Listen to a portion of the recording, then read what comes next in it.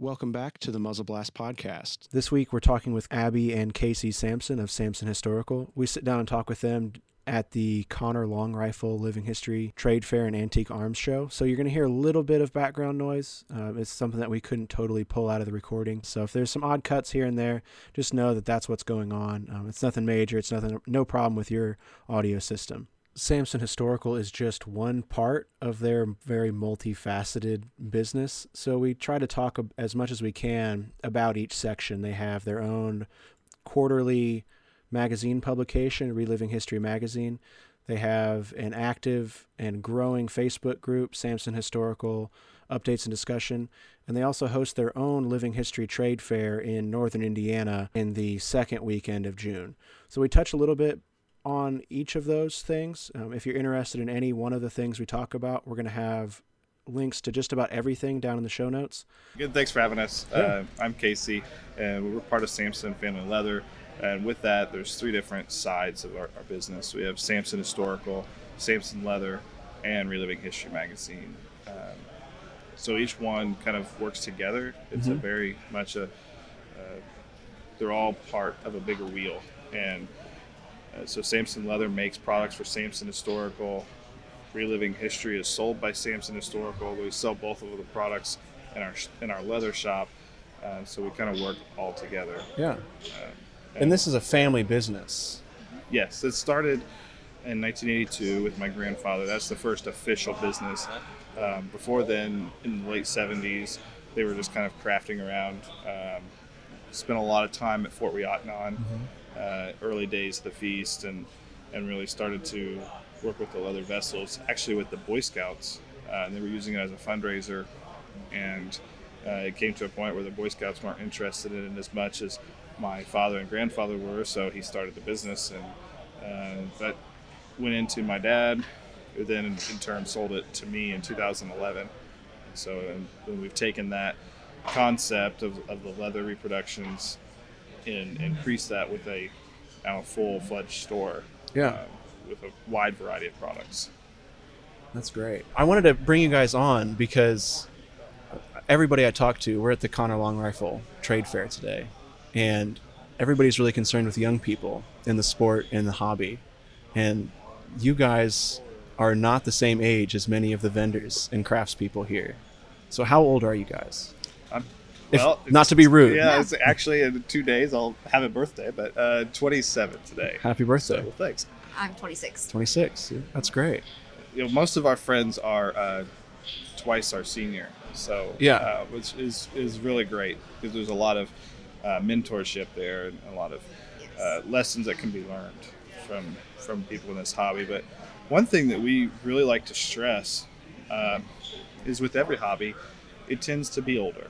Yeah. And we've seen that in talking with so many people in this hobby, this industry that we're in. It's more of a 35 and over game. And we have a lot of younger families. And in today's market, we also see that it's hard to get in to this hobby because of like anything, the cost. And so one of the things that we really focus on is making affordable products available. And that's one of our key notes of our company. And so we see new people entering the hobby all the time.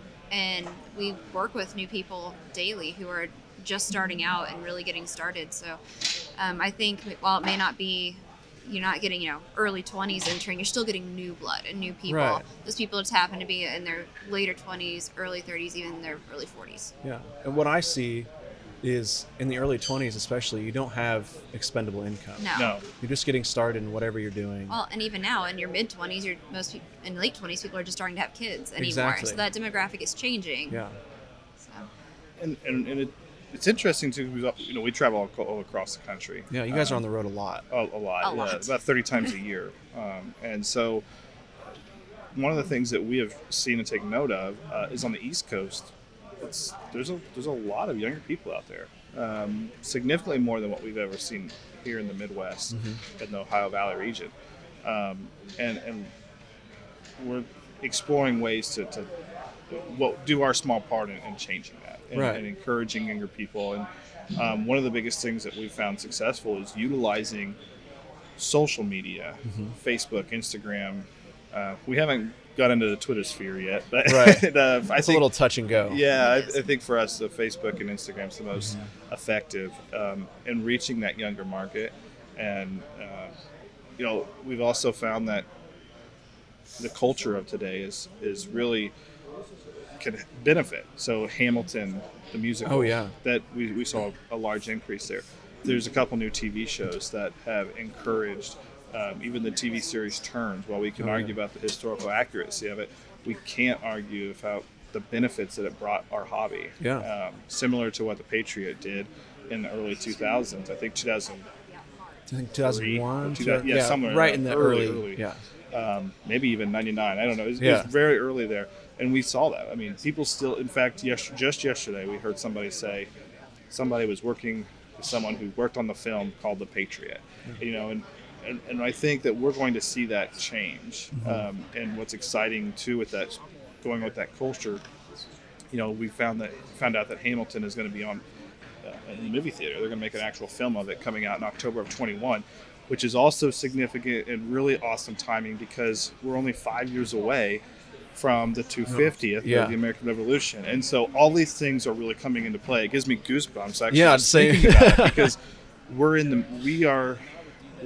right here. The time is now, and we're going to get more people involved because of all these things. And so we don't think this is a dying hobby. We think it's ever living as it's ever been. And we're doing our part to continue that growth.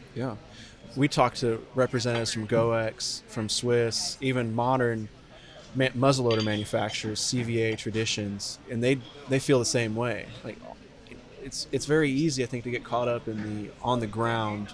This is dying. Everybody's getting old.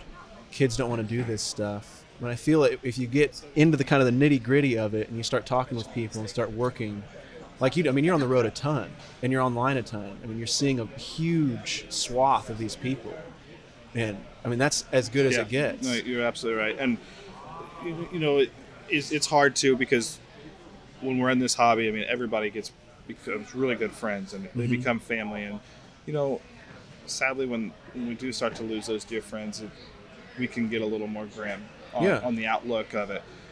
But I think when you take a step back and look at the hobby as a whole, and even look at it as the research side of it, there has never been an easier time to research something.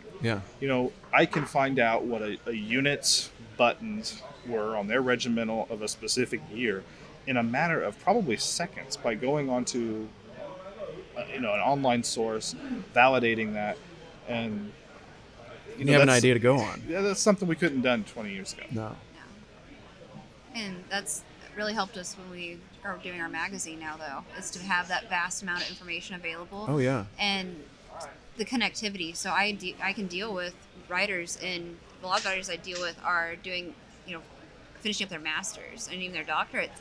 And they don't want to do living history, but they really like the research. And I can utilize people from the East Coast, West Coast, wherever that have this interest and share their knowledge because we have that level of connectivity with the research and all the museums. They can search at museums across the country, across the world. Yeah. And that's, I think, a really neat thing that's helped us with, like I said, with the magazine and sharing and watching how that changes the conversation. I think the reason we started the magazine was I got really interested in clay pipes and wrote about clay pipes. And then people I didn't know started using it as a source and citing it, and that really changed the conversation. Yeah. And that was probably the coolest thing ever. The magazine has been, I think, a wonderful addition to our hobby. Oh, yeah. A lot of people feel that kids don't want to read. Kids don't want to read magazines. But, I mean, we have Muzzle Blasts. We talk to Muzzleloader magazine, and you guys as well. When did Reliving History start, the magazine itself? Started, well, so as we were saying, it was all an article, and the idea was to post maybe just one or two articles that Abby was going to write on a forum, and we actually had thought about having it like an old chat forum. Okay, because Facebook and some of these other outlets are sometimes limiting Yeah. speech. And so we thought it would be nice to have a platform that was open. Yeah. And we didn't have to, you could talk about guns without being flagged for a weapon, or you could talk about all these things. Well, and in turn, it just kind of spurred this idea of what if there was information available online and in your hands about this research. And then January of 2018, we just said, I wonder if we could get writers to write for us. And so we posted a job and said, these are the topics we want to talk about. You research it and you get back to us. And we got, 3 or 4 in. And then we had them include all the sources. Yeah. And so we validated everything that they were saying. It was like, this is really cool information. One of the very first articles we did was about honey. And Reliving History focuses on kind of those wide variety of topics, but just short snippets, enough to get you interested. So if you want to learn more, you can. Right. But it brings the information to light. And I thought, that was really interesting. I enjoyed that article. And so we thought, well, what if there's another way that we can get this out? And one thing turned into another. And 2 years ago, or 3 years, I guess it was 2018, I had a print copy that I had kind of made on my own. Yeah. And sat down with Jason from Muzzleloader, and I said, tell me everything that's wrong with this. Yeah. And he did. And he did. Oh, yeah. He knows what he's talking about. He does. And Jason's been a tremendous amount of help.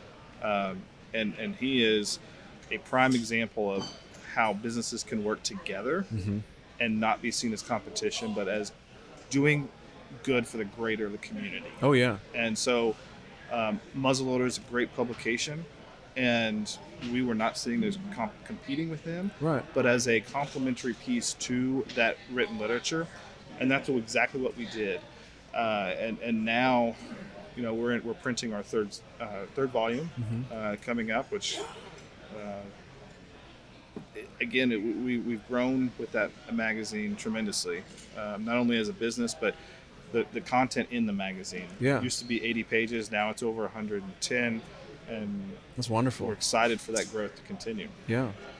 I've always been the kind of person who likes to know things, and I like random facts, and so the magazine's been a great outlet to learn and teach just odd things that people didn't necessarily know they wanted to know about. Right. Because I do very similar on animalry.org, very similar process of seeing something and think, man, that's really cool. We need to share this somehow. And just this week I saw an original ad for leather breeches, from the 1700s, the 1800s on a Facebook group. Yeah. I said, man, where did this come from? And it's just, okay, I'm going to put that over here and I'm going to go find out more about that. And if it's the same ad I'm thinking of, what I found most interesting, and there was a line in there that said that if you couldn't get a year's worth of wear, to return them. Yeah. And, if you didn't think the quality was good, return them to me. And I think that really spoke highly of the craftsmanship of the time, too. Oh, yeah. And I think it speaks to, you see those same business practices today. Sure. If you're not happy with it,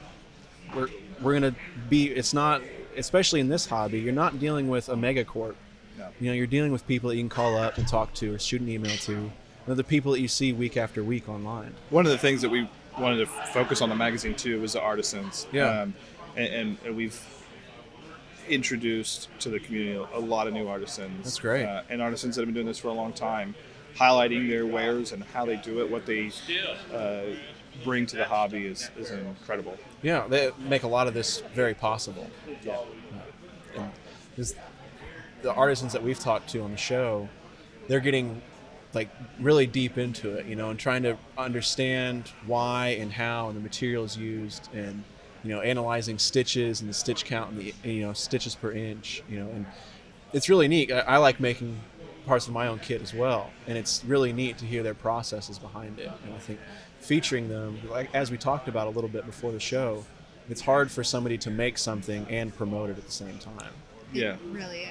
Because it's 2 full-time jobs. It is. And that's, we felt that even with our own leather work. When we're making that, it's so much easier for someone else to promote that product for me, Right. because I'm just either so invested or you don't know where to start. There's so much knowledge about it that we have, in that one vessel, Yeah. or that one piece for an artisan, that it's hard to get that out there. Yeah. So where in the timeline then did Samson Historical start? And what was kind of the pushing off point? You had Samson Family Leather, where you were making the historically accurate leather goods, but now you have a whole line.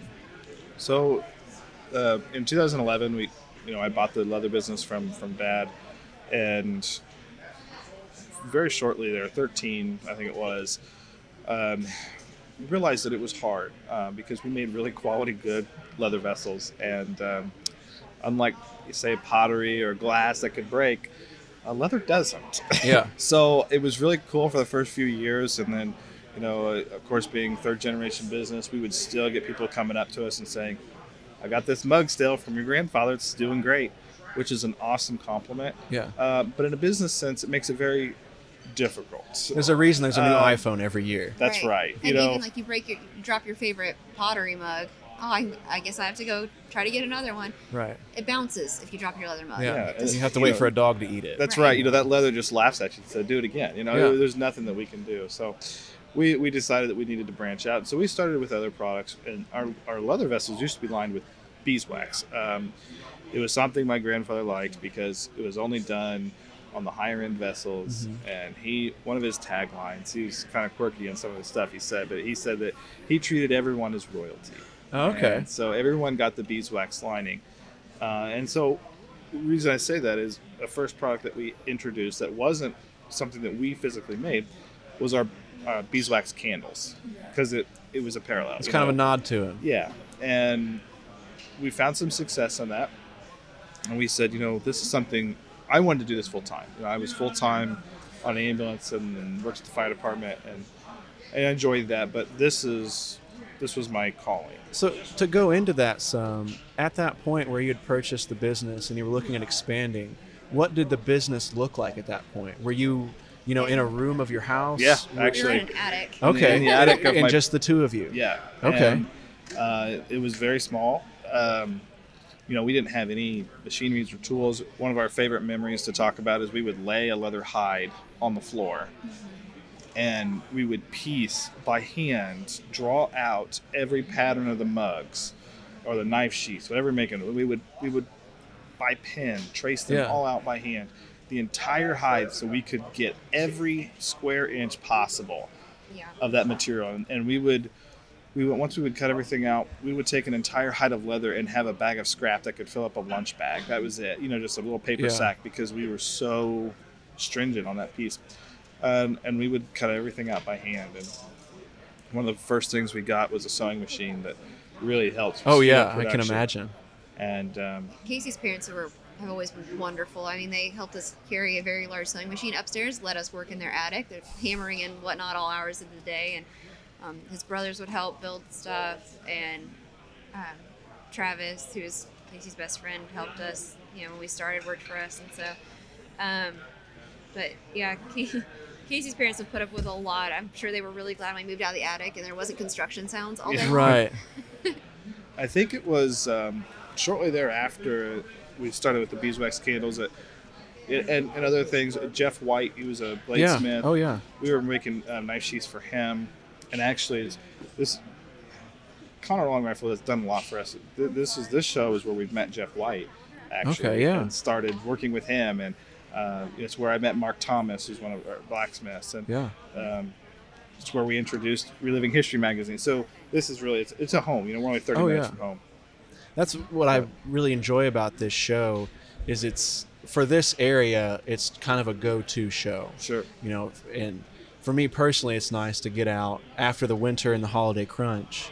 You kind of get out, and this is one of the first shows of the year, and you get out and start talking to people. Yeah. And it's kind of hyper-local people, but it's the people nonetheless. Oh, yeah. And, this is home. Yeah. So especially for us, we're so close. And so it's a good advertisement for the shop, but it's all the people that we see in the shop that come and see us. And, like you said, after that holiday time, and it's good to get out and see everybody, see some friends and family, and get out here. So, but once we kind of go back, once we started with those beeswax candles, we thought this is something that we could pick up. And we met Jeff White, got the knife sheaths, and this was in early 2013. Mm-hmm.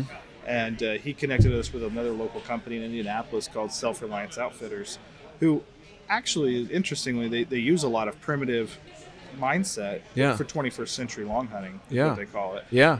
And it's interesting. But we started making knife sheaths for them, and we got to a point where we needed to expand. We needed to get out of the attic. Yeah. And so we got the building that we're at now. And from there, we just kept growing little piece by piece. That's wonderful. And is it still just you two working? No, we have there's 3 full-time employees, Okay. Abby and I, and then we have a couple part-time that will come in, and my parents will come in. Dad loves working the shop on the weekend, and It's hard to let that go. oh yeah, Even if you want to retire, air quotes there, you still want to be doing something. he does. He likes tinkering and something, and he'll I don't know. He'll come in and spend a Saturday, messing with pewter, leather, or whatnot. And Yeah, he likes playing wonderful. around. Yeah. So all of us are involved. And now even our daughter Peyton, she's 4, and she just everything to know about Samson Historical. She'll tell you. Yeah. She is Samson Historical, and Little mascot. oh yeah. she is.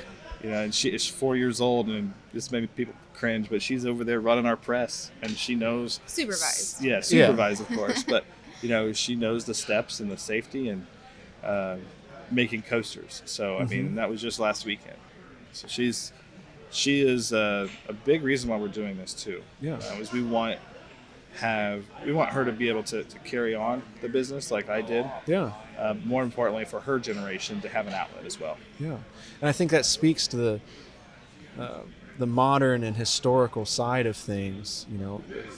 A business was a family business. You grew up and you trained and you were a part of that. And that hasn't changed, even though we have the internet, and Amazon and shipping boxes and all this stuff, that's still here. Yeah.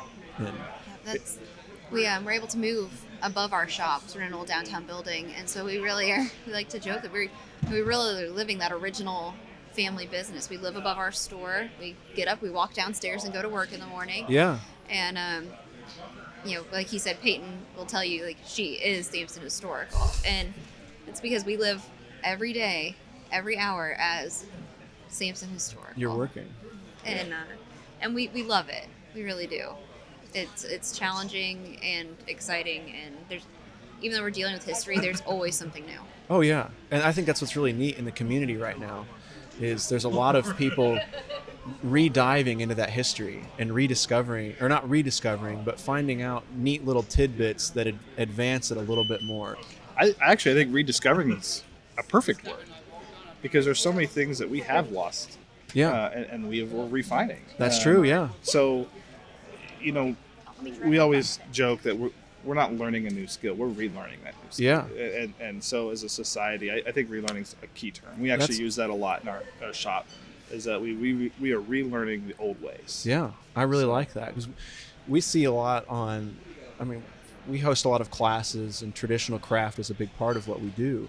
And we're seeing that where there are people our age that grew up not having shop class, not having a father or grandparent that worked in a little shop in the garage or anything. And they're finding all this stuff that they can do with their hands, like you talk about, cutting out leather. You didn't have a sewing machine. Then people can get their hands on something and, nick their fingers and get a callus. Yeah. And feel that again. And like you said, you're really right. That's a perfect relearning or rediscovery of it. We just launched here in the last few weeks our leather stays, and that's something that there's out there, but there's not a company that was really making them. And so we, in the last year, we've kind of launched a women's line of our clothing and accessories, and it just hit me one day, like, wait a minute, we're a leather company at heart. We need stays. Why aren't we making leather stays? Right. And it was just one of those things that we hadn't considered. And when I was making them the other day, and I was doing it live on Facebook and showing people, what I was doing. And while I was sitting there, I was thinking about it, like, this really brings me home, Yeah. Because with the stays, you have to cut those out by hand. There's no other way to do it, unless I had a machine that was just massive, and the cost would be prohibitive. So they have to be done by hand, which I really appreciate. And I know our customers appreciate that, but everything is done by hand. Yeah. Cutting it out, trimming it out, edging it, even the channels for the boning that go in. And that was fun. And it really brought it back to what our company really began at, and kind of was a nod to 3 generations. And you're connected to it. You know, you're not losing that. Like, you're expanding, you know, and you guys have a very, not massive isn't necessarily the word, like Amazon is massive. Yeah. But in the community, I mean, you guys are out there pounding the pavement all the time.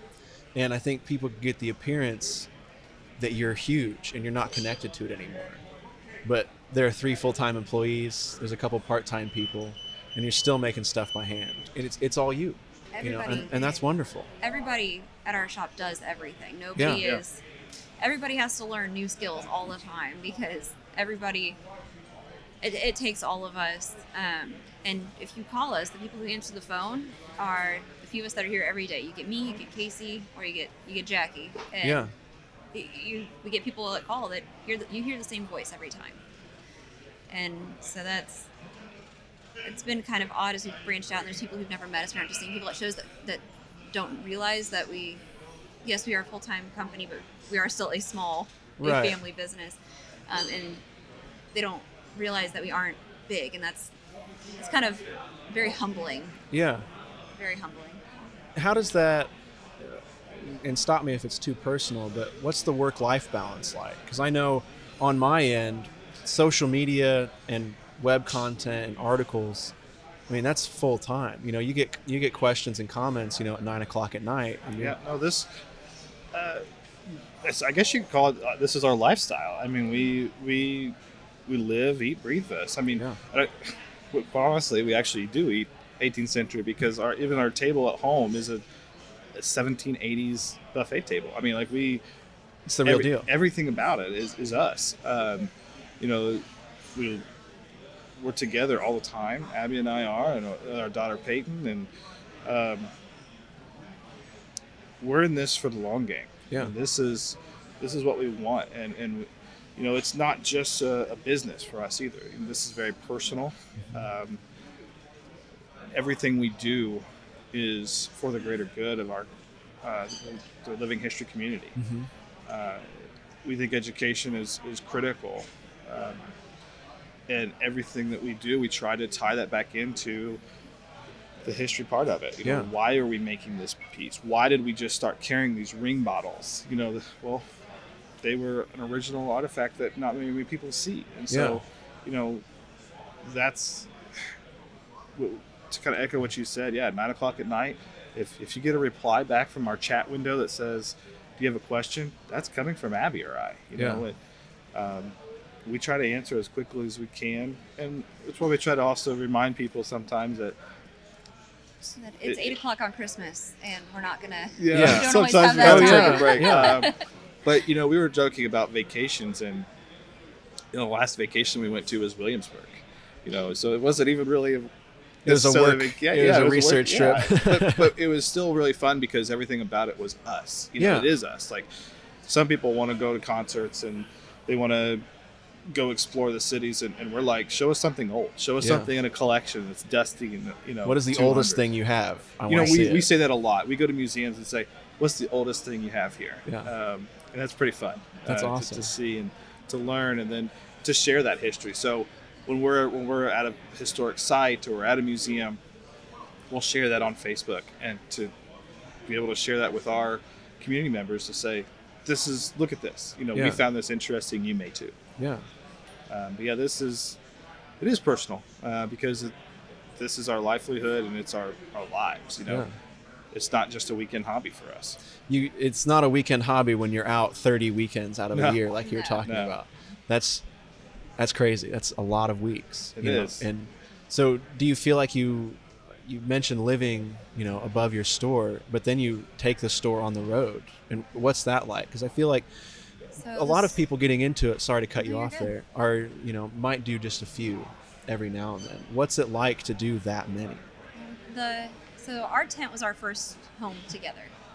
Because I was still in college, I was living in Muncie, and Casey's living at home, and you know, I would travel and we'd meet at a lot of events, and so that was our tent together was our first home, and so I think it's grown significantly as we've grown, and as we're not out of a wall tent with a fly anymore. Yeah, multiple tents later. But. Yeah, so many tents. But when I put on our reenactment outfits, when I put on our 18th century outfits, it's just another day. Yeah. It's not dressing up anymore. It's not changing. It's just who we are and what we do. It's another day. I agree, but it's not, to me, it's not just, how to word this. It's not just putting on different clothes, because it's our life. Like, it's we not a feel costume. most comfortable. Yeah, no, it really isn't. It's just us. Like, I don't feel uncomfortable. I don't feel out of place, or like I'm dressing up for a fair or a show. It's I feel just as comfortable then as when I'm wearing blue jeans and a t-shirt. Actually, I think more times I feel uncomfortable in blue jeans and t-shirt anymore. It's an oddity. There's so many, you figure 30 times a year, at least 2 days we're wearing those. So, you add up the math, and that's a lot of days we're in 18th century clothing. Yeah. I've been doing a lot of live videos in our Samson Historical Updates and Discussions group, and I think it's been weird for people to quite realize, like, then they'll see us on the road, that we are the same people, whether we are doing our Facebook Live or whether we're on the road or wherever. It's because that's just how it is. Same people. Yeah, and I think it's nice that there's that authenticity with it. It's not, along with the clothing, the people behind it aren't fake. You guys aren't just hired reenactors to sit here and sell things and to talk to people. It's just you. Yeah, That's it's just us, and that's why, even down to our catalog, that the inside front cover is a picture of our family, because it's us. We tell a history of our story because it's us. Yeah. And then on the back cover, we're excited to have this new cover for this year, but it is. I can see the press copy here. It looks really cool. I'm excited. But it's my favorite. I've got it on my Apple iWatch. I've got it on my phone, but it's a picture of Peyton kind of holding up a candle, which you guys will be able to see, and it's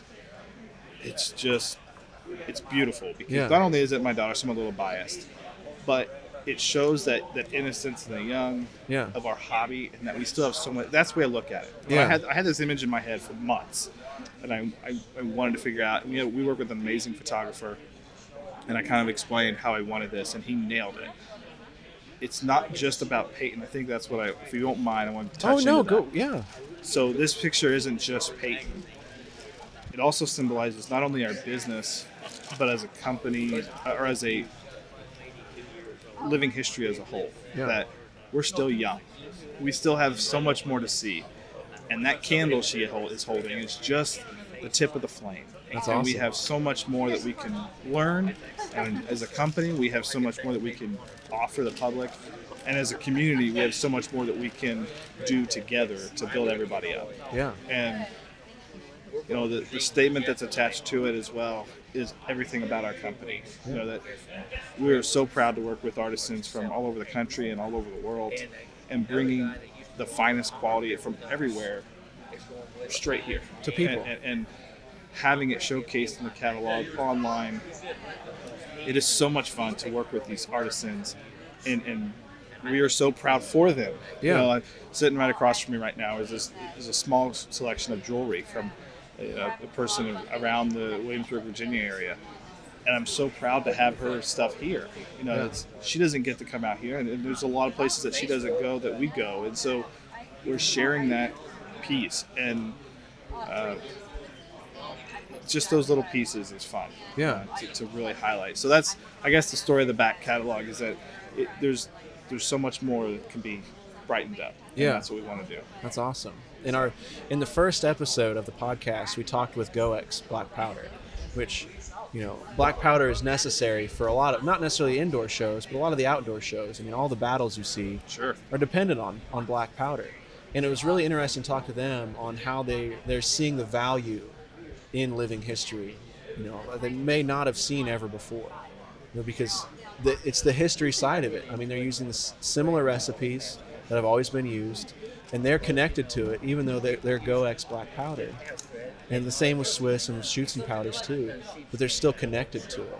And now, just like you say, it's the tip of the flame. There's so much more there, and you never know what's going to happen tomorrow. Sure. I mean, we're all dressing up 200 years ago. Yeah. But there's new stuff all the time. And that's what's been fun, having the articles and reliving history connected with Samson Historical, is because sometimes we'll get this article or a writer will pitch an idea to us, and then that leads us down another rabbit hole. Yeah. And then before we know it, now it's like, hey, this is dual purpose. We've got this great new item for Samson Historical now too that we can research. There's so many things that we didn't know even existed in the 18th century. I think most of the listeners can appreciate that we see a lot of the same things out here. Mm-hmm. Even down to vendors. A lot of vendors carry similar or the same item. And one of the things that we really wanted to do was to bring brand new stuff out here. Yeah. Stuff and that's never been made before, or very few craftsmen have made it, and we want to bring it up more and repopulate the community with it. Some of our cooking utensils are that way, or our drinking vessels. Right now we're working on prototyping a chopper. There's blacksmiths that make them, but it's hard to find one, and we're making the chopper and a wooden bowl set, so you'll be able to truly do that entire thing right there.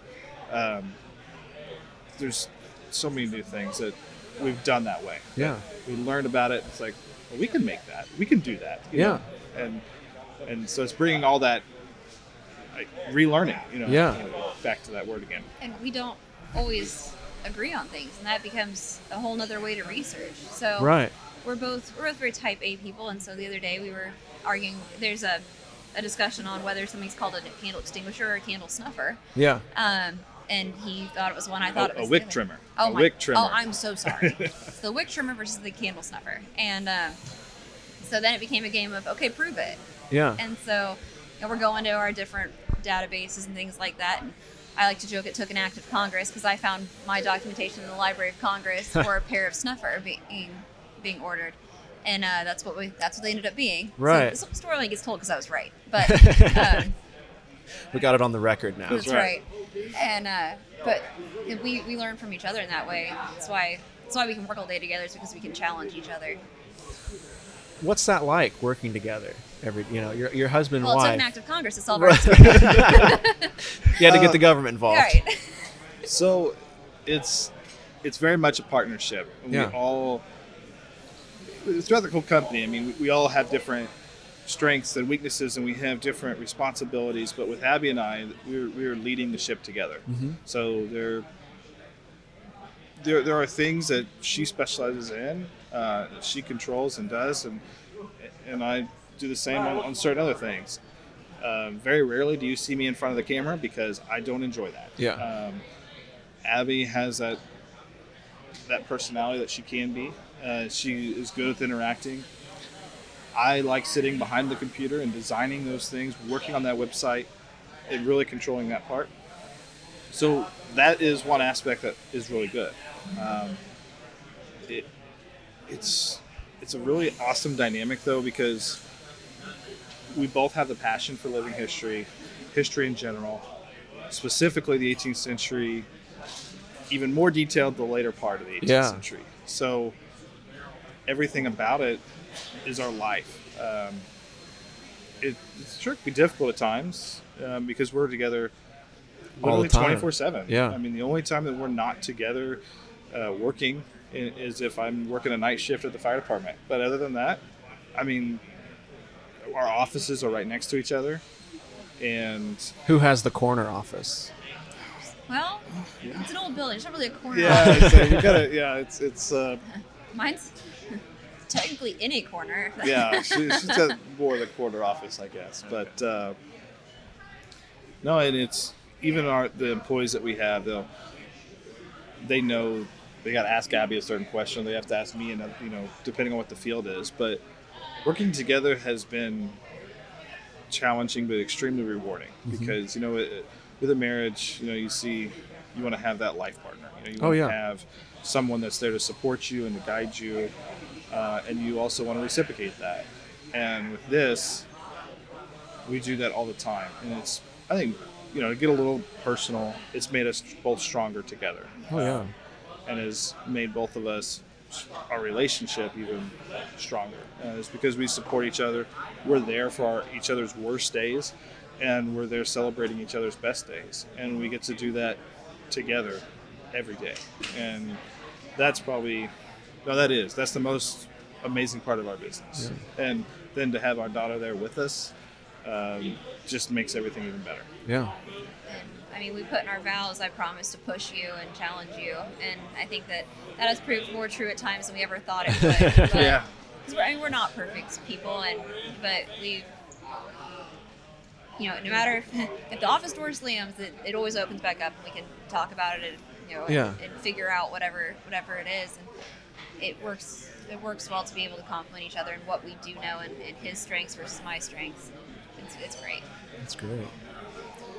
So when's the next issue? I was talking to Abby a little yesterday that this was layout week for Reliving History magazine. Yes. When's the next issue coming out?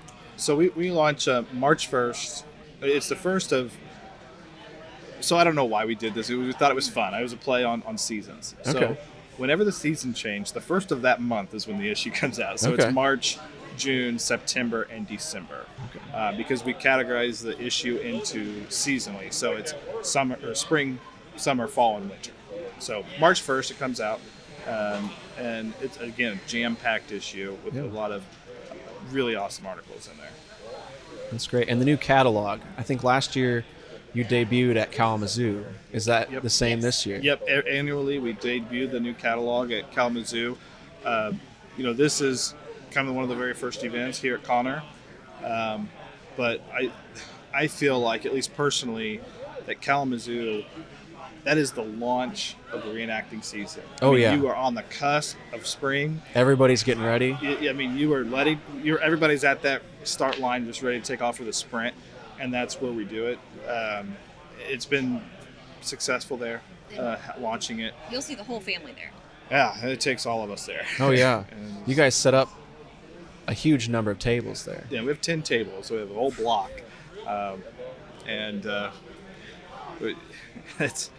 it's a work. Oh yeah, it's a real challenge. To be technical, Sampson Historical has 9 tables, and one is for our event, Colonial Market Days, that we're having in That's Lebanon. right. Let's talk about that. Yeah, I wanted to make sure we talked about that some, because we've got that on the website. And tell us a little bit about that. Well, first, thanks for hosting that link there on the website. No problem. So Colonial Market Days, we wanted to have a Central Indiana event. 20 years ago, 15 years ago, there was an event at, actually right over here across the road, Stony Creek. There was they had an event there. There was also one in Thorntown at Old Indiana Fun Park. They had a couple events there.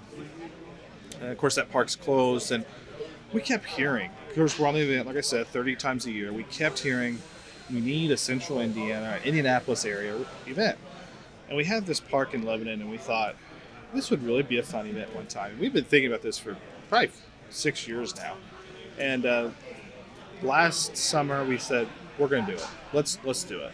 And so I guess it was the summer before, 2018. So we met with a couple different people. We worked with Bob Oth from Kokomo. Yeah.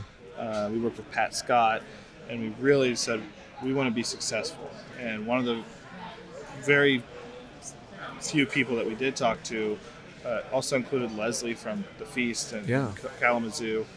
Talk about somebody that is a by-the-book person. Oh my gosh, And we loved that and respect that. And so we sat down with all these very successful people. Heather from 1812. Mm-hmm. I mentioned Pat, and said, how do we want to run a good event? Yeah. And then we got people involved that were in different time periods. So we do French Indian and Revolutionary War. And we brought in Scott Sparrow, who's those forces, and Malcolm Wolf, an excellent resource. Brian Hassender and his wife Maya from the Revolutionary War, NWTA. Eric Homkes, another F&I, and then does 1812 as well. Yeah. And he was local in Lebanon, so it was beneficial. And we just added Mel. And we just added Mel, again local, but does F&I in Rev War, and does 1812 as well. So we wanted to encompass all these people that were local. Yeah. And say, we're all here. Why don't we do an event here instead of traveling? Yeah. And so we put together this event, and our goal is to make it a market fair. Yeah. There's one in Louisville, the Locust Grove Market Fair, and that's in October, later part of October. We wanted one that's in early summer where it's not super hot. Yeah. But we wanted a really high quality market fair, and that's what we're gearing towards. Is we want somewhere where we can go outside, showcase the education, the entertainment, and the artisans from around the Midwest and throughout the country, and bring them here.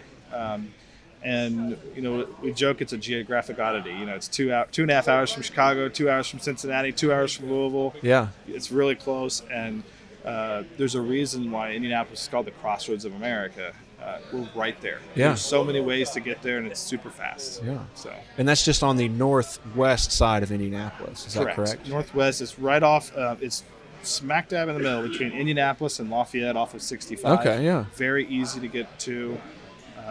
So if people have been to the Feast, this is just kind of along those same lines. If you're in Lafayette and near that side of Indiana or Illinois, it's a little extra jump. Just not very far at all. Right off the interstate.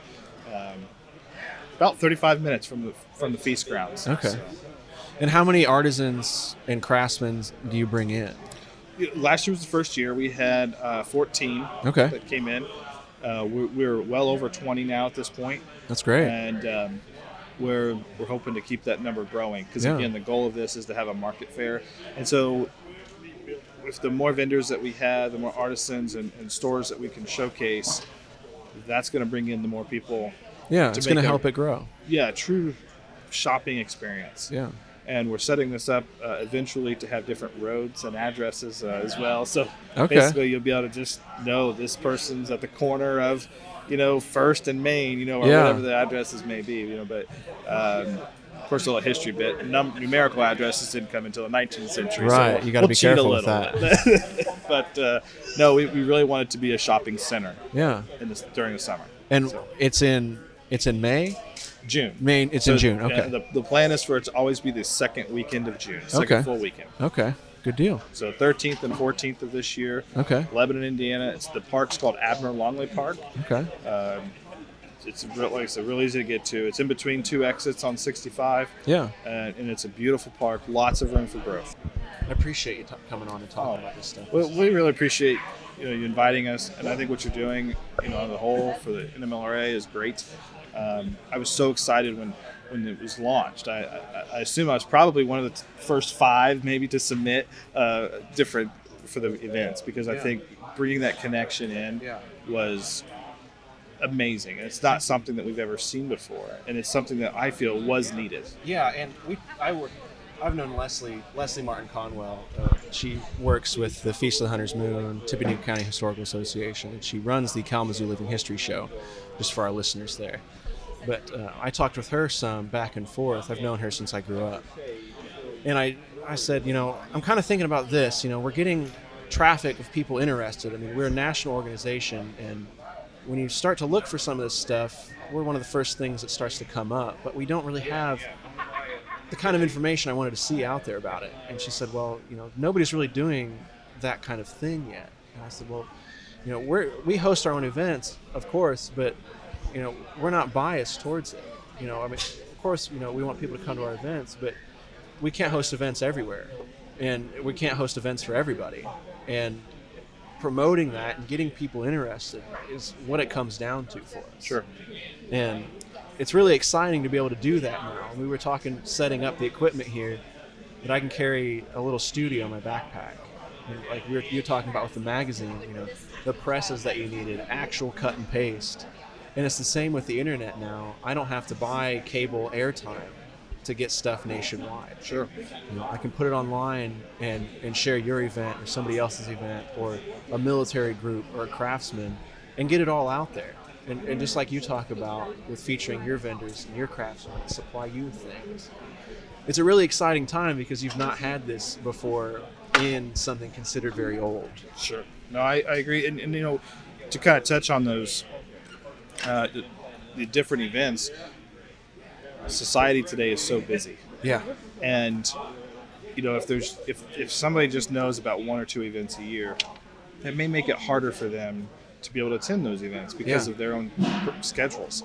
But having a resource like yours that's free to the public, open to see all the events over there, or events, programs, even the vendors or artisans, all these different avenues that you have available in one location. I think it's going to really open up doors for a lot of different people, not just the reenactors and participants, but members of the public as well.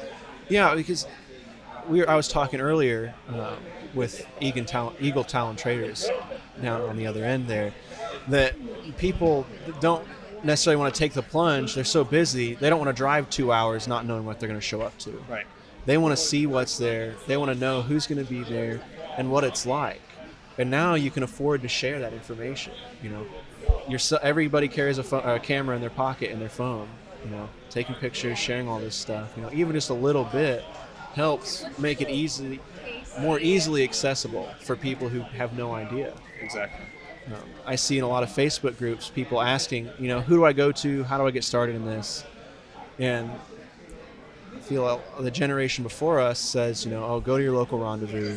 You need to go to this event. You need to go to this event and see these people in person. And while I agree, you need to go, and people should still support everybody they can in person because it allows all this to happen.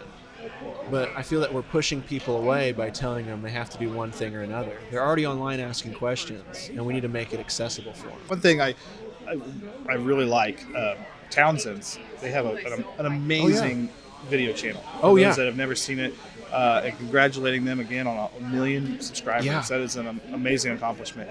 But one of the things that they done a few years ago is they did a series on how to get involved. Yeah. And that data, that information is extremely relevant. There's not much that's changed. And I think that is an excellent resource to start. That series was an amazing series. It really opened up the viewer's eyes on how to get involved. Yeah. And, I think what they've done too is really benefited the community with their cooking and demonstration and showing, the public of what they can, how you can get involved. Even if it's just an 18th century recipe, that still is that connection to our world. Yeah, and it makes it, in a world where you can order meal kits and order McDonald's and have it delivered to your door, anything and everything that gets people using raw ingredients and making something and being connected to the food that they're eating and to the history of everybody that came before is so cool. It is. Yeah. What Townsend's does is awesome. They've exposed history and living history and the people into it. The interviews that they do with long hunters and craftspeople, they're making it accessible for everybody. Yeah. You can't look at living history without seeing them. And what they've done and the support that they've given the community has been wonderful. And that's their entire series is just a great. We'll be sure to link to that in the show notes. They should, because they really can't compliment John and Ryan Kura. There's a couple others that I haven't met personally that are involved with that team, but they really have done just an amazing job on getting out there. But no, that series I think really should be highlighted because that is one of the things that we tell even our customers. Check this out because if you want to really know all the different ways, and one of the things that could kind of circle back to us too, what we do is we don't focus on military. That is something that we are starting to really see a change. So many times reenacting 30 years ago, you had to choose a unit, what sides you wanted to fight with. Yeah. And there are so many organizations now and groups. There's a group ran by Brittany Frederick, and she's at least involved with it. I'm not sure, but and the Walkman. The Walkman family, and they're civilians, and it's a organization or a group similar to say the First Mass or the 48th, but they are civilians, and I can't remember the name of that unit now. To save me, but if I say I'm going to get it wrong, so. We'll see if we can find the link there. But it's. And then Ken Orlando has another unit out of the Michigan people. Right. Citizens of the American Colonies. Yeah, Citizens of the American Colonies. And so you got Ohio and Michigan there. We're seeing more of those civilian groups, and that's where we really focus on is getting reenactors into those civilian clothes, small clothes, and getting them involved there. Yeah. Because not everybody wants to be in the military. No. And personally growing up and traveling to shows as a family of craftsmen, the military stuff, while we grew up shooting competitive muzzleloading, the military's not not that interesting for us. And while it's a necessary part of the hobby and we all love it, it's not something that everybody wants to get into. And being able to show up as a civilian and participate as just kind of a normal person, just kind of bouncing around, being a part of the scene, that's wonderful. I think you get a much more rounded dynamic at events too, and you have both. Yes. You have that military presence for people that really enjoy being in the military, and then you have that civilian presence for people who truly enjoy portraying civilians, and then everybody is happy. That means we've been talking a lot. It is. We'll start to... No, you're fine. We'll start to wrap it up so you guys can... We're not bothered. Okay. We love talking. So, okay, no. I mean, this could be a long episode. That's what I mean. Like we said, like recording conversations over the phone, it's fun because you get to have those conversations that you really want to. You want to sit down and... You get to know people better, which is nice.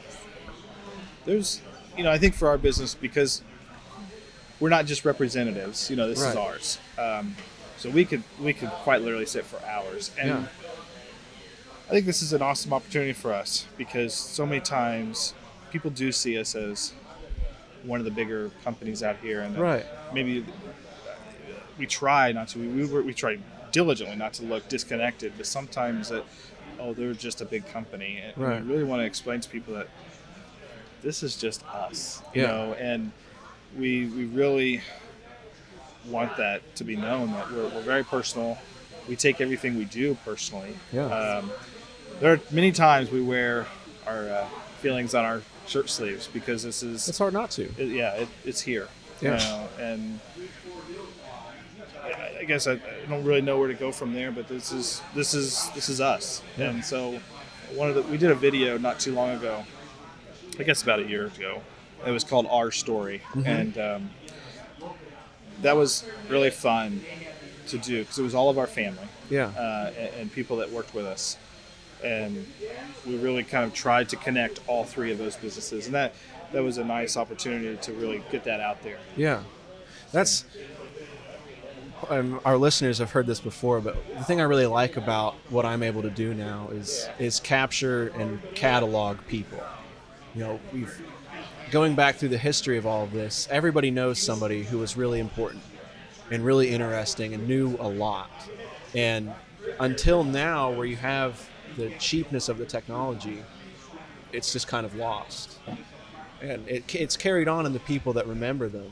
But now there's a real opportunity in everything, not just living history, but to capture and remember people and what they knew.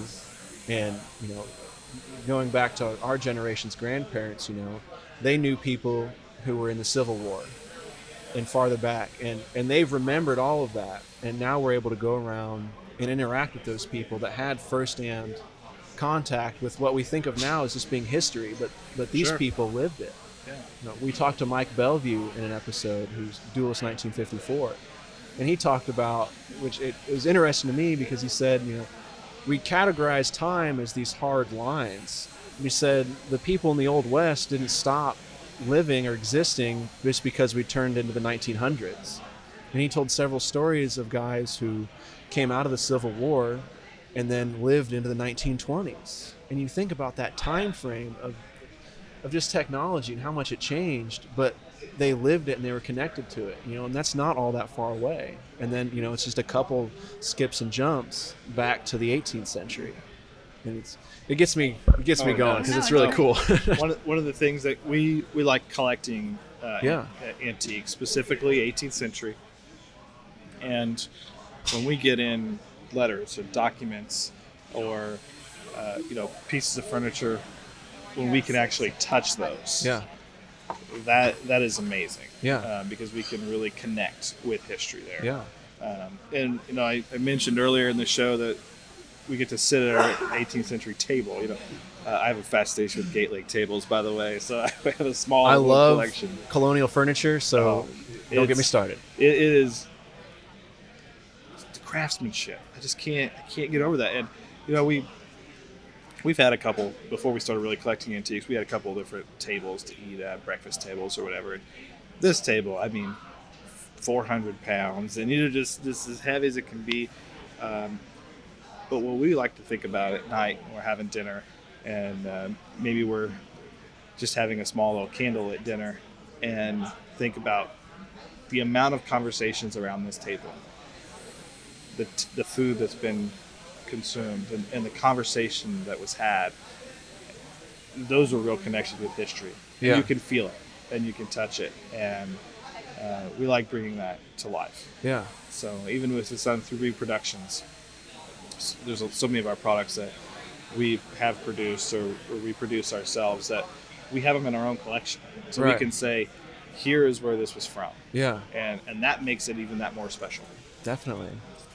We're getting dice reproduced right now, which is for Christmas. I had given Casey original 18th century dice that had the GR stamp on them. Oh, that's so and cool. so I wrapped them in a tiny matchbox, actually. And, but being able to say, look, this looks just like this. Yeah. And that's really It's the exciting. real deal. Yeah, most of the dice available now, and even the ones that we sell in our catalog, are actually earlier than 18th century dice. So the pips Yeah. if it has like a bullseye look, those are really not 18th century. Right. They should be solid. And so, finding those was hard. So we finally found somebody that would make them for us out of cowbone, and to do that process. And so now we'll have the kind of the before and after, but maybe that before and after is not the right word. But Right. Here's the original and the repro. Yeah. And to be able to share that piece of history. It's super neat. So one of the things that we're going to, I know we're kind of running out of time here, but one of the things that we're going to do this year, we've experimented for the last couple of years on our price tags. And you think, what does this have to do with this conversation? Yeah. But one of the things that we did is we did 12 different items. We had a picture of the original, date, kind of the historical prevalence of it, and then had the description and of course the price on it. So people could look at this item and say, is that really 18th century? And they look at this picture and say, oh wow, this was here Right. in this location, this is where it was found, here's some description about it. Our goal is to have about 80% of our products like that. So when you come into our store on the road, it's not going to just be about the price. You're going to Right. really be able to see the history of it. And it also helps reenactors that maybe they're reenacting 1780. Yeah. So they can't really use something that was from 1790. Right. And we're trying to help that close that gap Yeah. of knowledge. And I'm so excited about that. We've been working on it for a long time. Of course, we have a large database of all of our products, but making that all into one file for Right. price tags has taken a long It's time. difficult, yeah. Yeah. And I think that's a really neat idea, because living history and going back into the 70s and the rendezvous, and now there's kind of a split on things, because there are people that were involved early on and are portraying our 1970s understanding of history. Sure. Now we've gone through 50 years of more historic discoveries. Now we can X-ray things and we can scan things, and we know, not necessarily on that level of detail, but we know things were different than we knew they were before. Sure. We see that at everything, clothing and material culture, and you're right.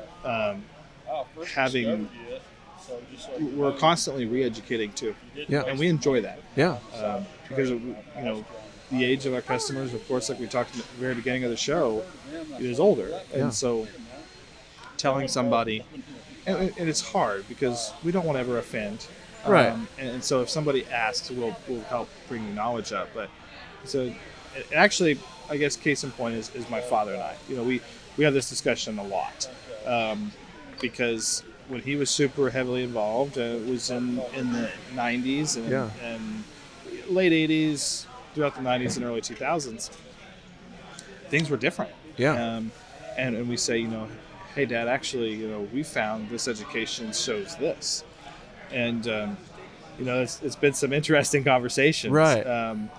And what's good, though, about it is when you get to that point where, as a whole, we can say, things have changed, and here's what we know now, and here's Right. how we can show that. Yeah.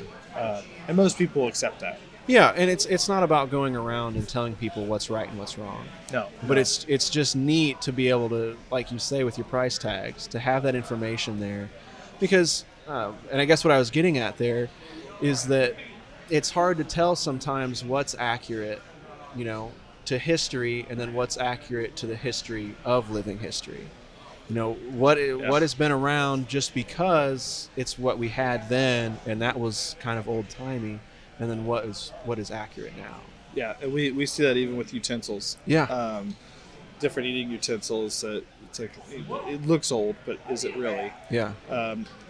We had some debate on Abby and I did on tying forks. Okay. Because. And we were actually in agreement with each other, but we were talking with customers that were, 3-tine forks. They only had 2 tines. We can go into it and say there's actually so many more. They had 4 tines as well. Yeah. We can actually find we have 18th century forks. There were 5 tines. Have you ever seen such a thing? I mean, it's so odd. Yeah. And what was more common, 2, 3, or 4? It depends on what material it was made out of, whether it was silver or iron. There's an argument to be made, and it's something that I get talking about a lot, is the stuff that survived, was it common? Yes. Or did it survive because it wasn't used? Because there's so much. So I mean, we're on the same breath there, because in that same vein, paintings. People like to always go back to, well, look at this portrait. Okay, how much money did that person have to afford that portrait to be made? Yeah. The best, in my opinion, some of the best documentation that you can use that's in media form of, let's say a painting or a drawing or any type of those carvings. Pictorial media. Yeah, pictorial media. That's the word I'm looking for. Are probably the Sandby sketches. I love the Sandby sketches. Because they were done of people that are, or even Cries of London. So if you're not familiar with those were different pieces that were produced from a number of years of average citizen, and not the upper class. Right. And so, yeah, you're absolutely right. To go back to, sorry for taking over. That's something we live every day of, well, look at all these that are original. Yeah, well, you could argue both ways, Yeah. Even shoes. So you're going to get me on a tangent here on shoes. So one of the most even our buckle shoe is based off some of the originals that we found from Fort Ligonier that are in their collection, and they were in a trash pit. Now, these fully constructed shoes in a trash pit, that's what we're basing evidence on. And granted, the 18th century, we know they were there, and we can also find the same style that were also worn down in the trash pit. But were they in the trash because no one liked them? Because I have stock that we've got to DC this. Let's blow it out, or let's do this. I'll be honest. Buckle shoes, I hate them. Yeah. I can't wear them. They're so uncomfortable. I can't imagine trekking through the woods in buckle shoes. Yeah. And they're just the design of it. Sometimes we focus on one particular thing, and then try to find evidence to support that one thing, versus trying to find evidence in general and then building that product off of that. Yeah. So, and my thing is pipes. Well, that's what got you started. Right. Is clay pipes. And I don't know, and kind of going back to even like, is it the history of living history, or is it real history? And we'll have somebody come in and start loudly explaining, the tavern pipes are so long because they break them off so they didn't, when they pass from person to person, so they didn't, share germs. There wasn't a concept of germs. Right. That was not, they were communal cups. That's not it. Yeah. And, they clogged. No, there's these really cool things, and that's been something we've been able to educate people on how pipes and taverns were cleaned regularly to keep them from clogging. Because they're expensive. Yeah. You find stem fragments because when you drop one, it breaks into 18 different, very even pieces. But Casey will be like, just when they come up here, you can talk to them about it. My chest hurts. I can't wait.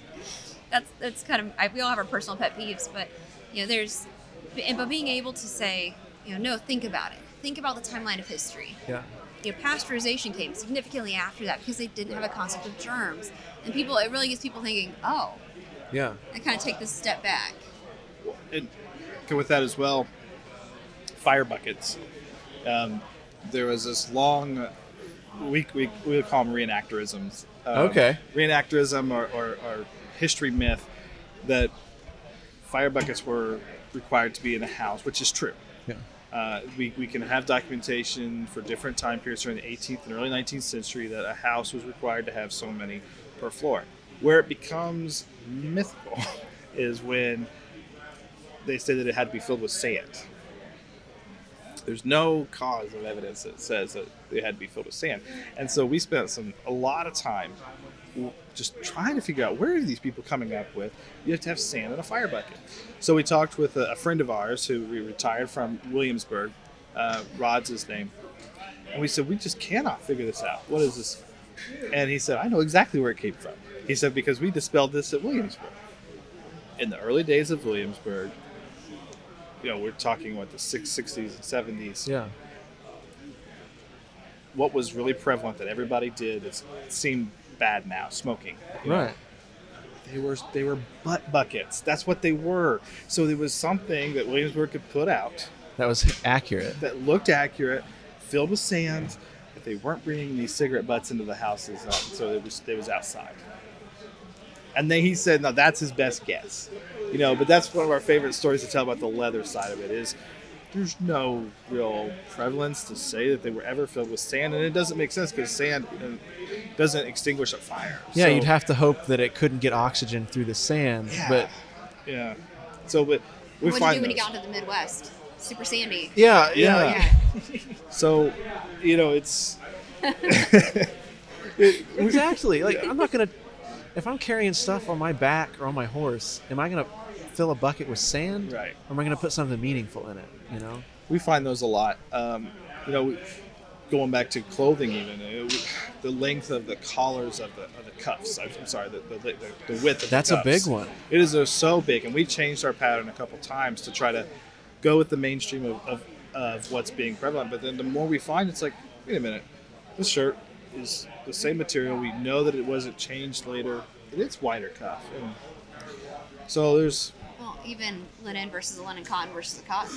sure. I found I previously, but I kind of revisited it. This was a linen cotton shirt in the Met that I was used actually for a button article we're putting out, and it is specifically a linen cotton blend shirt. And people get very, I think, hung up on only this. But like you said, why are only linen shirts surviving? Yeah.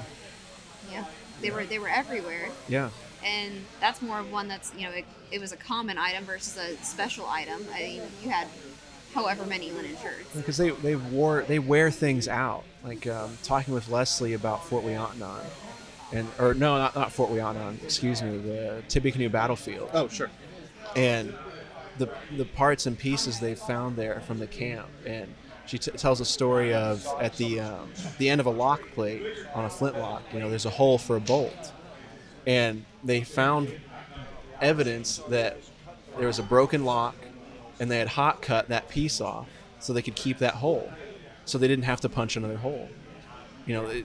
Repairing a lock, it becomes very complicated, but using that scrap, they had to use everything. It wasn't just, order some more material and it'll be here tomorrow. Right. Yeah. One thing we talk to people a lot about is the fit of their clothes. And yes, if you look at portraiture, things like that, everything's very fitted. Everything looks great, and people look sharp. But people look stronger and taller. And yeah, absolutely, thinner. No, but when you go to items that were pawned, the number one item would be clothing.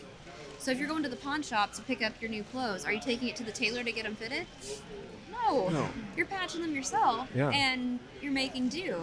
Street sellers selling clothes and shoes. And not every woman, but many women, even in like the Sambys and in the Chrysler, when you're looking at poor street women selling and peddlers, they're wearing a flat men's shoe or a mule. So you have the nicer, fashion plates of the idealized street peddler wearing the fancy shoes. But more often than not, you have that practical aspect where this lady is selling, fruit in the middle of the street out of a basket from her back, wearing a bedgown and men's shoes. Yeah. The Jarbos do an excellent representation. Oh, Amazing. yes. And they're at our event at Colonial Market Days in Lebanon, and they're really, really good friends of ours. But their presentation of how lower or the lowest class how they dress and how they interact, and it is perfect because, you know, and we know this is a hobby, you know, but we see so many that are the finest dressed at these events, and it's like, or camp followers that are dressed to perfection. Yeah. And it's like, what history are we representing? Yeah. Are we representing living history, or are we representing true history? Yeah. And you know, that's what makes everything great, is because we can have really progressive reenactors. Where, I mean, we've been to events where they're using true linen tents and wooden pegs. Yeah. For their tent. No iron tin stakes, no Sunforge or canvas. True, and they made everything from literally their socks up. But then you have reenactors that do this 2 or 3 times a year, and they are okay with having the representation of the image. Yeah. And that's what we try to help with as a company as well, is we try to get them to wear the best appropriate clothing for their stature, right, or dress appropriately. But you know, sometimes we want to make people comfortable in this hobby. Yeah. So if you say, well, what you're wearing isn't right, you need to be changing this, or you should be doing that, there's an argument to say that we should be representing history better, but I think there's a more important argument to say that doing that is going to discourage them from coming back. So I would rather make somebody happy and let them grow on our own. If you look at our images of ourselves in 2013, when Abby Riley and I started together, Please don't.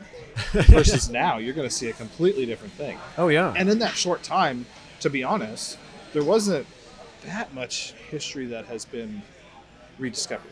Right. But it was our own personal growth. Yeah. You know, we wanted to look better, more representative of our personas, or our representation out in public. I just heard a conversation yesterday about somebody asking, you know, I'm a lawyer today, and I'm getting too old to portray a long hunter. I said, you're not going to have 80-year-old long hunters. I said, what do I need to do to portray an attorney then? And I thought that was a great idea of, you know, if you're into this and you're interested, you know, think about what you do now and take it back in time. You know, maybe you don't love your job and you need an escape and you need to be somebody else, you know, not knocking that at all. But I think that's a neat way to look at things. We joke because we say, well, we are doing what we do. Right. Yeah, we are merchants, you know? So, but at the same token, we actually took that to heart, because would a merchant be looking lower class, or right, a merchant's going to have a little bit extra money? They're not going to have the elite money because they're working. Right. But they're going to have something that's upper middle class or middle class, and they're going to be dressing the part. And there's a wonderful, wonderful painting, and I cannot think of the name of it right now. But I have it saved on my computer because I really think about it, especially when the season gets started. And when I'm getting new clothes, things like that. And it's a husband and wife in front of one of their ships. They're merchants, and it has a history of them. And, you know, they're a larger city merchant. They're bringing in things from the docks, things like that. And so really thinking about that, you know, you're going to have the country merchant that's going to have a lot, you know, that middle class. But what did this couple, these two people in this portrait, what would they wear? What was their life like? Because I imagine in my, you know, kind of fantasy that we are, if you drew the line, that we would be closer to that. Yeah. And so really taking that and keeping them in mind when we're figuring out how we are portraying ourselves as well. But we're also we're constantly learning. We're trying to change what we can do to make things better and make our products better. And we like to think of our group, historical or Sampson Historical Updates and Discussions on Facebook. We like to think of that as like a second arm of our company, because, well, for instance, our frock coats, the colors, the green and gray, were chosen from the group. We made a poll and said, what colors do you want? You know, and that's a small example, but we want our customers, our people, the people in this hobby, whether they buy from us or not, we want their opinions. Yeah. And we base so many of our business decisions on that, because we want people to be involved. And I just think that having that communication together to say, I don't think this looks right, maybe you should change this or change that, you know, that is beneficial because Yeah. we don't know everything. You know, we have learned a lot in the last, few years we've been doing this, but when we can, as a community, work with each other to help develop that, tweak that, improve those patterns, or Yeah. improve this work, that helps everybody. Yeah. And the group's really fun to do live videos with because even though there's several thousand people, it feels a lot less formal. Yeah. So you get the chance to and to see people and talk to people, and we can do a live video and people can ask their questions and we can answer them and talk about them and show new products. But also at the same time, my cat jumps through the window of my office Right. in the middle of it, and so but it's a lot less formal. You get to actually I feel like I get to talk to people. Yeah. And versus kind of being on our strictly on our Sampson Historical Facebook page, being that buttoned up. If my Yes. cat jumped through the window, I would be taking the video down. Yeah. It would be horrible. Right. But we get new people in that group all the time, and I think it's really cool to be able to talk to them more on a one-on-one basis and get input. And it's a very comfortable space for people to talk and share opinions. Well, I think we've covered a lot. I don't know if there's anything else that you guys want to talk about. Did I cover everything that you wanted to talk about? I think it's great. Okay. Yeah. One of the things that I guess, and I don't know if I want to include this or not. Yeah. So let's talk about it for a second. So we work with about 20 different domestic suppliers. We have some suppliers that are international. And we are all about USA manufacturing, supporting, but I think that there's something important to work with outside. Can you hear me, like catalog going? So one of the things that we kind of experimented with was this kind of the statement down here that, throughout the development of our catalog, we find some items that are not natively produced in our region. In this case, we find it better to go to the source to get the highest quality product available. During the 18th century, silk, pipes, block prints, glass, trainware, fabric, coffee, tea, and so many others were being imported. Yeah. The United States was founded on and continues to thrive in a global economy. The country which you live does not make you less of a person. And the country of origin does not necessarily reflect quality. And that's something that we want to focus on too throughout the next growth of our company. That we're supporting a lot of artisans. Yeah. But we have found they're almost verge of racism. Oh, yeah. In some things. And that's very frustrating. Yeah. Because If you're looking at something, you can say this is a great quality, but then you look at the tag and all of a sudden it's not. I think you need to look into yourself a little bit on Yeah. that. And I agree with that. You guys know I like to make stuff. Sure. And I work with my dad and I like to make stuff. And for me, that's really important, in making that stuff. I'm going to look back in 50 years and remember this time in my life working with him. It's going to be incredible. And for me, when I look at something like that, especially personally, it's the quality. Because I know what I'm looking for. And I know what I'm looking at. But you're exactly right. It's really troubling. And when you look at, I can say my pipes are made in Germany, and people go, oh, cool. Yeah, 'Cause people just think, like they oh, were in Germany. the 18th century. or Irish linen. Yeah. People are like, people just swoon over Irish linen. But then I say, these scissors are made in China, and all of a sudden they're bad. They were Yeah. also made in China in the 18th century for a Western market. Yeah. But India block prints. We love India block prints. Where are they made? you get anything India. else made in India, Yeah. and it's crap, and it's why. Our spring pole lathe demonstration, that same lathe is still used today everywhere that doesn't have electricity. Sure.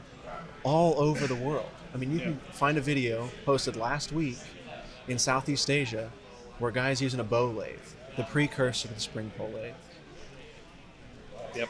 Our shoes are made by hand, and we have videos and pictures, and it's kind of a culture shock to think about, where the guy is sitting on the floor and bracing things with his knees and sewing. Yeah. But if you look at pictures of paintings of period tailors, they're sitting on the table Yeah. because Yeah. it's a comfortable Blacksmiths position. the same way.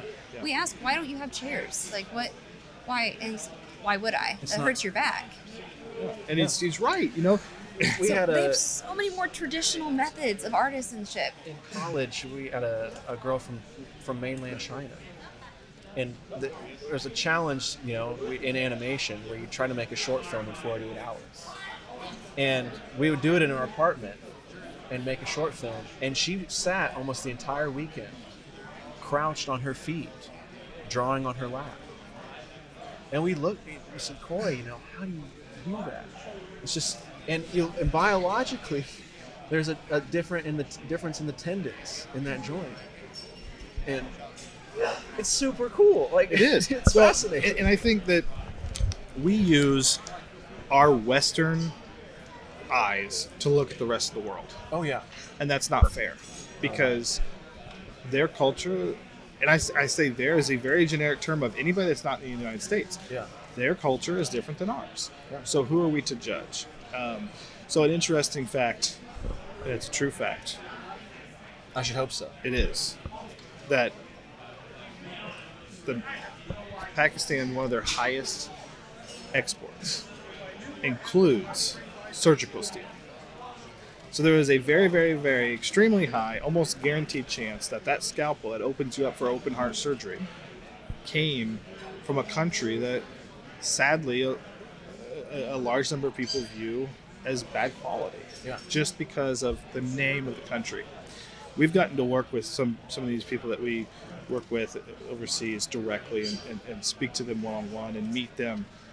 And they're some of the most humble and truly extremely talented craftsmen that we find here.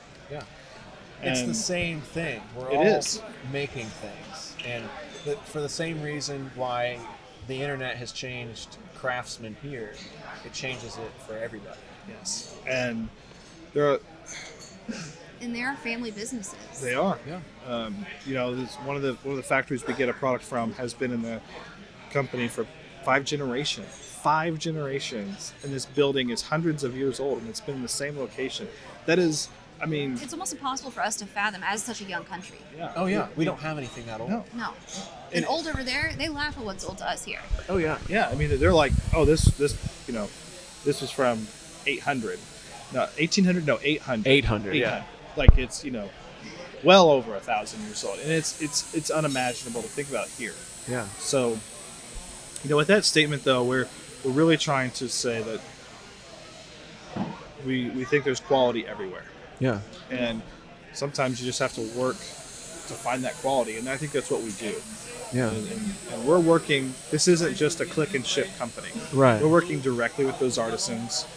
We're in the factories, and we're in those shops. We're in the artisans' workshops across the country and across the world. And that is something that we're really proud of.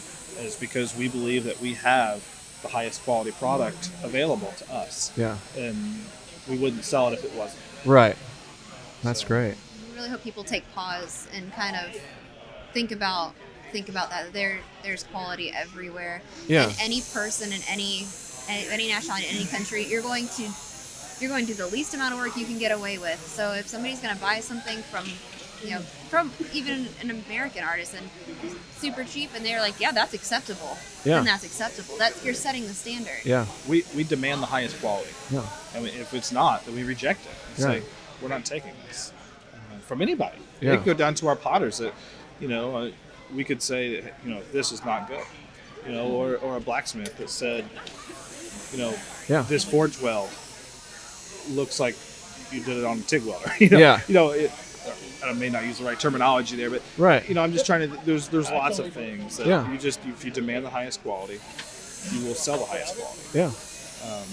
But we're very passionate about that. That's something that, since we started working with vendors and artisans from across the world, that we've experienced as a business that we thought should be brought to at least a gentle conversation. Right. That one of the best lines in that statement that Abby wrote was that the country of origin doesn't reflect quality. Right. Where you're born. Her favorite line is where you're born doesn't. She can say it, but where you're born doesn't affect your ability to run a sewing machine. Yeah. Yeah. But anyhow, that's something we're passionate about. But this argument of importing versus not importing has happened from the beginning of our country. Oh yeah, And it's historic as the items itself. It is. It truly is. You have not magazines, but newspaper articles and ads saying these are new, fresh off the boat. Yeah. And then you have other articles saying we're boycotting this business because they're importing this. And it is a constant battle back and forth. And how everybody feels about it is different. Sure. Myself personally, we purchase locally grown meat. We have our own garden. That we could come to very much agreements on because and you don't know how long that's been sitting in a sea container, right? And there's so many things, and everybody's different. My family has a ton of woods, as we talk about a lot, and so that's very personal to us. The wood, but we have wood, and some of the wood that goes into the house and the construction is off of that woods, but it all can't be. We can't afford it. We Sure. can't afford the time. Where we live in a downtown building, my garden is potted on my on my deck. Yeah. I don't have a yard. so leather is probably one of the most common materials across all areas of reenacting. Yeah. Because think of it, 19th century reenacting, even 20th. You have leather belts, leather frogs, leather shoes. There's so many and different facets from. My point is, so little leather is actually Here. from here. We sell our head of cattle. We take those hides, we salt them, we ship them overseas to be tanned. Some of that's our own country's fault. Yeah. Some of it is the technology that they're better at it. Yeah. We talk about Irish linen, or we talk about German pipes, Moroccan leather. You can't get that in the United States. You can't have but it's or Cordovian leather. Yeah. Again, different It's not areas. And so I think there's something to be said about where you get things. Right. And unfortunately, I think, and we're not changing the world. We're not setting the world on fire. But we want to explain our position, I guess. Right. Because we've had some people question it. Yeah. And it's not about trying to get things cheaper or taking artisans out of the picture. You're not It's really a operating. balance of both. Yeah. It's a balance of both. All of our pottery is made here because there are amazing potters. Every piece of it. There's not one piece of our pottery that's made overseas. And our hat boxes are made here because she's an amazing artist. Our iron is All of our iron. all of our Every iron bit of is. it. And so, but all of my pipes are made in Germany. Yeah. Why? Because he's been doing it for 5 generations. Yeah. So, Yeah. it's a balance. This is the same pipe maker that we were able to add to our catalog. We have very few left that had original 1796 pipes Yeah. for sale. Because why? Because his Found him. however many great grandfather had made them in the back of their factory. And we tell people like, oh yeah, it was in the back of their building no, they were actually making pipes in 1796. Like, Yeah. It's the real it's deal. the same factory. It's Yeah. the same. So their storage room is a few hundred years old. It's Right. very plausible. It's realistic that happened. And so, that's a whole other probably podcast that we could do. Oh, yeah. It really is. And we can appreciate all sides. But there's, we really are trying to also stay true to our mission, which is to bring new people in the hobby. And if I can, no one likes making breeches. And if you are out here listening and you like making breeches, give us a call because we'll talk. It is very difficult to have somebody make breeches for us. So that's one of the things that we outsourced. And they could make us breeches, this factory that we work with directly, quickly. Yeah. One of the things that we are as a business is in stock, ready to ship. So if you can buy it on our website, it is in stock. Okay. That is something that's really not heard of in the 18th century clothing or reproduction clothing world. And we carry 14 different sizes of breeches.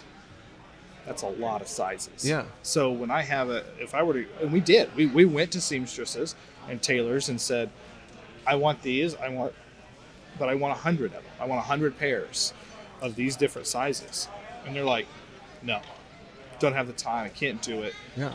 There's so many people that know how to sew and Yeah. just don't want to make breeches. Yeah, because breeches are just a pain. Ask anyone. Yeah. They're like, I will make a women's, Anything. Legitimately versus anything. a men's pair of breeches. And a lot of times it comes down to capacity. Right. You know, you can only do so much. But then, to circle back into clothing, all of our women's clothing is made here domestically by seamstresses because they enjoy it. Yeah. They can get it done quick and it's easier. The caps are made, by artisans that we help work with. Penny River. She makes Penny River and Willoughby and Rose. Both make our caps. Our market bonnets made from two different vendors. The linen's made from Virginia down in Virginia's Fort Cloth and Textiles, and we've got a silk market bonnet that's made from 96 fabric. So we try to do as much as we can. Yeah. But sometimes we have to make the best economic decision to help our customers and give them a good quality product, Right. which we think we've done a good mix of both. I think that's interesting because that's kind of the elephant in the room when it comes to a vendor of your size. You know, it's hard to do all of this. You know, you're not a CLA artisan, Sure. No. and that's just how it is. Yeah. But like you say, it's been here since since the beginning. Since we had boats and horses and carts, things have been moving around. I mean, things were being produced in China for a Western market. You can search through Met collections for just about any item, Yeah. clothing included, produced China for American market, for English Well, market. we love silk. Mm-hmm. Silk's not made here in the U.S. Right. You can't. They've tried. And that drives me nuts when it comes to trees. Is we brought mulberry here Yeah. to try to compete with China on silk, and now we all have mulberry trees. So look how that worked out. Your It's car says thanks. Yeah. Yes. My garden says, middle finger. That's right. I There's love mulberries, though. I do. They're fun, and I like carving stuff out of them, but they grow too fast. Well, we thank you guys for coming on. thanks for and having us. We really enjoyed it. We'll put as many links as we can. I know we talked about so much. Yeah, so. we'll put as many links as we can in the show notes for anybody interested. But where can people find you guys that are just listening? Well, so the biggest business, Samson Historical. It's really easy. SamsonHistorical.com. We also have a mail order catalog if you want to request one. You can give us a call too, 765-481-2662. That's a really popular number to call. We get that's probably the most answer phone we have. Yes. But then Reliving History, the magazine. So that's just a side note that is online available as a digital format. So you don't have to have the print copy. But that's relivinghistory.us. And then Samson Leather, that's actually just on Etsy. And we do modern products, so belts and wallets and keychains, different things. And we're only on Etsy there, which And is... our brick and mortar store as well. Right. Correct, yeah. But our storefront, which is on downtown Lebanon, Indiana, on the downtown square. And we're open Monday through Friday. Topics and discussions, we have a Facebook group called Samson Historical Updates and Discussions. That's a very popular group, very active, and we approve everybody that wants to join. So come in and join the discussions, sit back and watch. We do videos. Our customers are highly involved in our business. They make truly a lot of our business decisions or help influence those. But we depend on those. So that's a best group to be a part of. And anytime you type out Samson from one of the websites, it's SAMSON, no P. That's true. That happens a lot. No P, Same. but it will forward, I think. I think it's So Oh, nice. yeah, we Smart. bought 2 domains. Big brain move. So, but thank you very much again for having us yes, on. thank you. We'd once again like to thank the guys over at the Primitive Pursuit podcast. If you haven't been following them, we've been shouting them out for a few weeks now, but their episodes just keep getting better and better. They keep finding these great characters. I don't know where they find them, but they just keep finding these neat guys to interview and talk about everything from period archery to traditional muzzleloading. They've got some neat stuff going. So if you like the primitive or traditional parts of muzzleloading or archery, you've got to check these guys out. The podcast, again, is Primitive Pursuit. You can follow them on Instagram and Facebook. Primitive Pursuit. The Muzzle Blast Podcast is the official podcast of the National Muzzleloading Rifle Association. The Muzzle Blast Podcast is the sister publication to the Muzzle Blast magazine, We've been publishing the Muzzle Blast magazine here at the NMLRA since 1933. It's the official membership magazine of the National Muzzleloading Rifle Association. So if you like what we're doing here or want to hear more or read more, we have a huge back catalog of magazines that you can access as a member digitally, and we come out with a new magazine each month. So you can get it digitally emailed to you or mailed right to your door. It's packed with tons of original articles from muzzleloader building, competition muzzleloader shooting, muzzleloader hunting, and traditional craft stuff. It's jam-packed every month. The team at Muzzle Blast work really hard to make a great magazine, and they just keep making it better. If you'd like to support the show or like what you're hearing, go to nmlra.org, and you can join the NMLRA. We've got a quick form in the store, and you'll save 10% off your membership or merchandise if you use the code podcast10. That lets us know you came from the show, and it's just a little thank you for listening. And then next month, we'll be heading up to the Kalamazoo Living History Show, and by that time, it's pretty much spring, and events around here start kicking up. So we'll be getting on the road some more and just bringing you a lot more from the muzzleloading and living history world. So thank you so much for listening, and have a great day.